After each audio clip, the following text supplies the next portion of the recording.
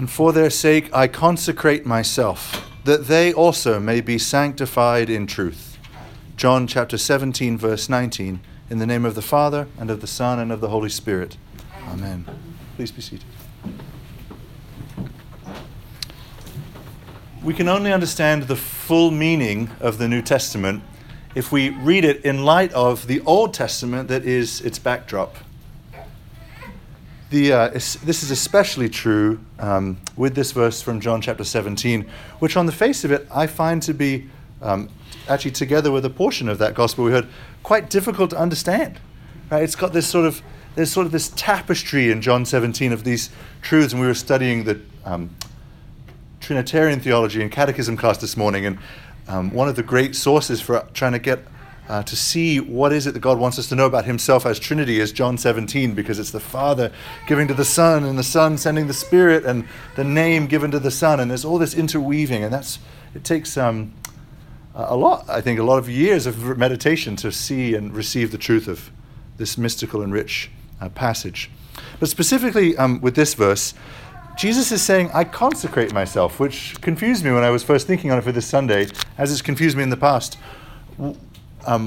Isn't Jesus already holy?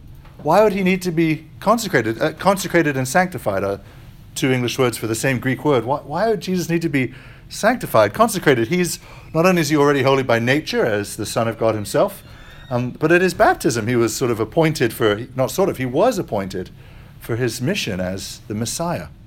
So what's he saying? Well, the Old Testament comes to the rescue for understanding this verse. The word consecrate, in Greek hagiazo, it has a very special meaning in the Old Testament. Something I didn't learn until this week, because I was kind of scratching around this passage, and I didn't realize is that this word is always used of things that are set apart for God. I knew that. But almost always it's used for things set apart for use for sacrifice. So when you look at all the things in the Old Testament, sometimes it's used of like the Sabbath or a field, but most of the time it's used for the priests, the sons of Aaron, and the vessels and furniture of the altar and tabernacle. Like set apart this altar for the burning of the sacrifices, and these bowls and these sons of Aaron for the priests. That's when the word is almost always used. A great example would be Leviticus 8:30. Moses consecrated, right? Hagiazo, Moses consecrated Aaron and his garments, right? Both Aaron and the things, and his sons' garments with him. That's like a characteristic use of the word. Or Leviticus 16:19, just to give one more example. Aaron shall sprinkle some of the blood of the bull on the altar to consecrate it. Right? Setting apart these things for sacrifices. The word is used actually 166 times in the Old Testament. So when Jesus says, I consecrate myself, I'm confident that the disciples, knowing their Bibles and knowing their Old Testament, they would have heard what they would have received would be something sacrificial is about to happen. Right? You consecrate something for a sacrifice. Right? Something priestly is about to happen. And indeed, what is the night on which Jesus said these very words? Maundy Thursday, right? It was the night before, it was the very night he was betrayed, and the night before he would make a sacrifice when he hung on the cross for our sins. So when Jesus says, I consecrate myself, he's just giving another framing for the disciples then and now of what was about to happen on Good Friday, right? That it wasn't just some mob execution. This was his priestly work of offering a sacrifice. And of course, the mystery of Christ is unlike in the Old Covenant where you had sons of Aaron sacrificing bulls and goats. Jesus is both the priest, the offerer, and the thing being offered to the Father to atone for our sins. But there's actually even more going on. I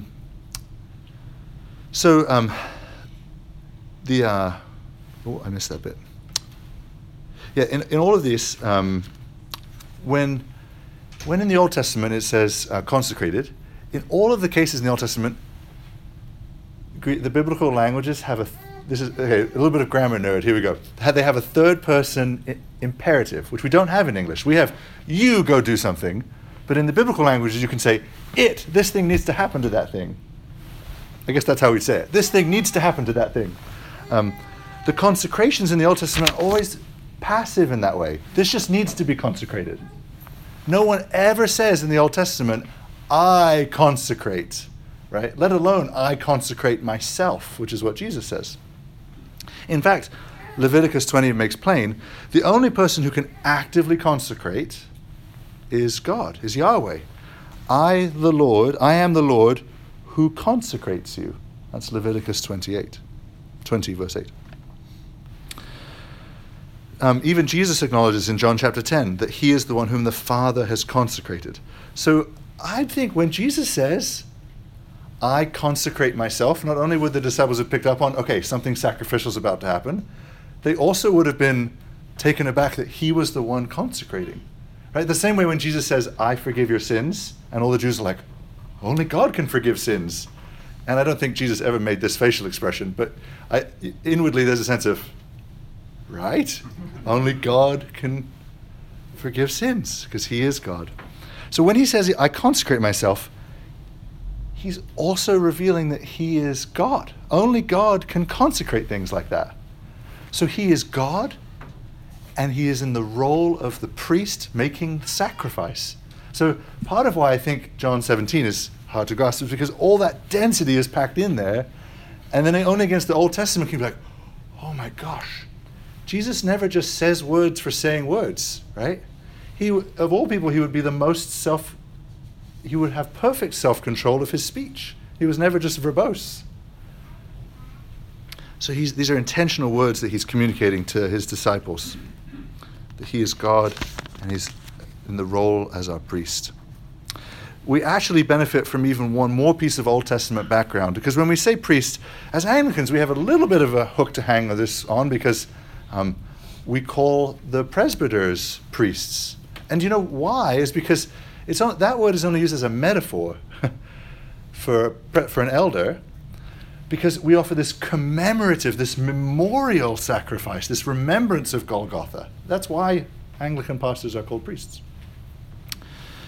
But to really see what a priest is, we look, chiefly at Christ, but we understand even what that word means from the Old Testament. And so there was that wonderful passage which Brad read for us in Exodus chapter 28. Listen to this, because it might have slipped by you when you first heard it. So Aaron, right, head of the priests, shall bear the names of the sons of Israel in the breastpiece. So he's got all these sort of priestly garments. He's got these precious stones, and on the back of each stone is written one of the names of the sons of Israel. On the sons of Israel, in the breastpiece of judgment, on his heart, when he goes into the holy place to bring them to regular remembrance before the Lord. Let me read it again. Aaron shall bear the names of the sons of Israel in the breastpiece of judgment on his heart when he goes into the holy place to bring them to regular remembrance before the Lord. So, to understand what a priest is doing, what Jesus is doing, part of why we have the Old Testament still, why we didn't just lop that off when Jesus came, is because to even understand what Jesus is doing, we actually need this sort of mirror image of the Old Testament way. So, a priest, although they were standing alone in the tabernacle, when the priest went into the tabernacle, he was by himself. But he wasn't alone. He wasn't representing just himself. He was bringing with him, in sort of name form, all of the people of Israel. And he was coming into the tabernacle and saying, with all of his ritual gestures, as prescribed in the Old Testament, God, have mercy on all of your people. You see where I'm going already.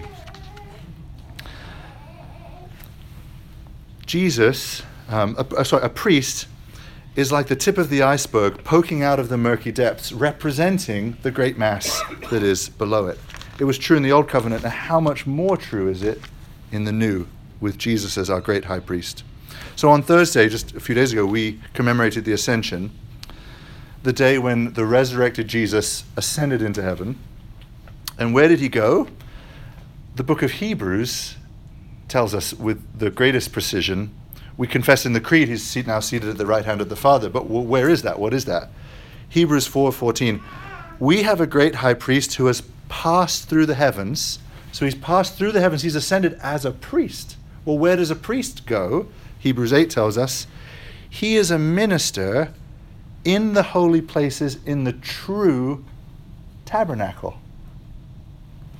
Right, so what the Holy Spirit is saying through Hebrews is interpret everything you see here, Jesus on the cross, Jesus ascending, with that mirror held up of the old covenant. He is a priest going into the true tabernacle. In fact, Hebrews points out that the tabernacle in the time of Moses and Aaron was actually a copy of the real one in heaven. Right? Jesus actually goes into the real tabernacle, the actual place to minister. And picking up on this thread in Exodus, Jesus is the only man in heaven right now, right? We talked a bit about in Catechism about the strange enigmas in the Bible of Enoch and Elijah, who are also in a way in heaven, but they are not in the same place where Jesus is. They're below that. Jesus is the only man, and he is a man even as he's fully God. He's the only man in heaven, the only man standing in the presence of God. Let me correct that. He's the only man standing in the presence of God in resurrected flesh. Because of course the dead go to be with the Lord, but they're not in their bodies yet. They haven't been raised. It's not the last day. So Jesus is there alone in a way, but just like Aaron was never alone, he was representing everybody. That's what Jesus is doing. Right? But he doesn't have some breastpiece with stones sort of as if we were kind of metaphorically on his heart. We are literally on his heart. Right? We are literally incorporated into his body. That's the Christian confession. We are the body of Christ. We've been grafted into his body. We've been united to him in his death and resurrection. So Jesus is up in heaven. That's where he ascended to. He's ministering as a priest in the Holy of Holies, in the very presence of God, and he's representing us to the Father. Not just in sort of precious stones, although we are to him precious stones, but literally in his body, on his heart. He is there interceding on our behalf. So with all that backdrop, listen to John 17:19 again. For their sake, I consecrate myself so that they also may be sanctified or consecrated, same word. Right, so Jesus is there as our high priest so that we too can be set apart and made holy for God. That's what he's saying there. And it's a priestly image. Because Jesus is our priest, because of the blood of the once and for all sacrifice he shed on Calvary, because he has also ascended to take the merits of that blood up into heaven so that they can be showered down on all who would come to him in faith, we are now set apart as holy. So we all know that phrase, in the world but not of, right? I think we don't grab the gravity of that phrase. We've also been set apart. You all are a member of a heavenly people. So we wander about going to Kroger and driving cars and washing dishes, and that's our life, and we do that to the glory of God. But that's the tiniest part of who we are.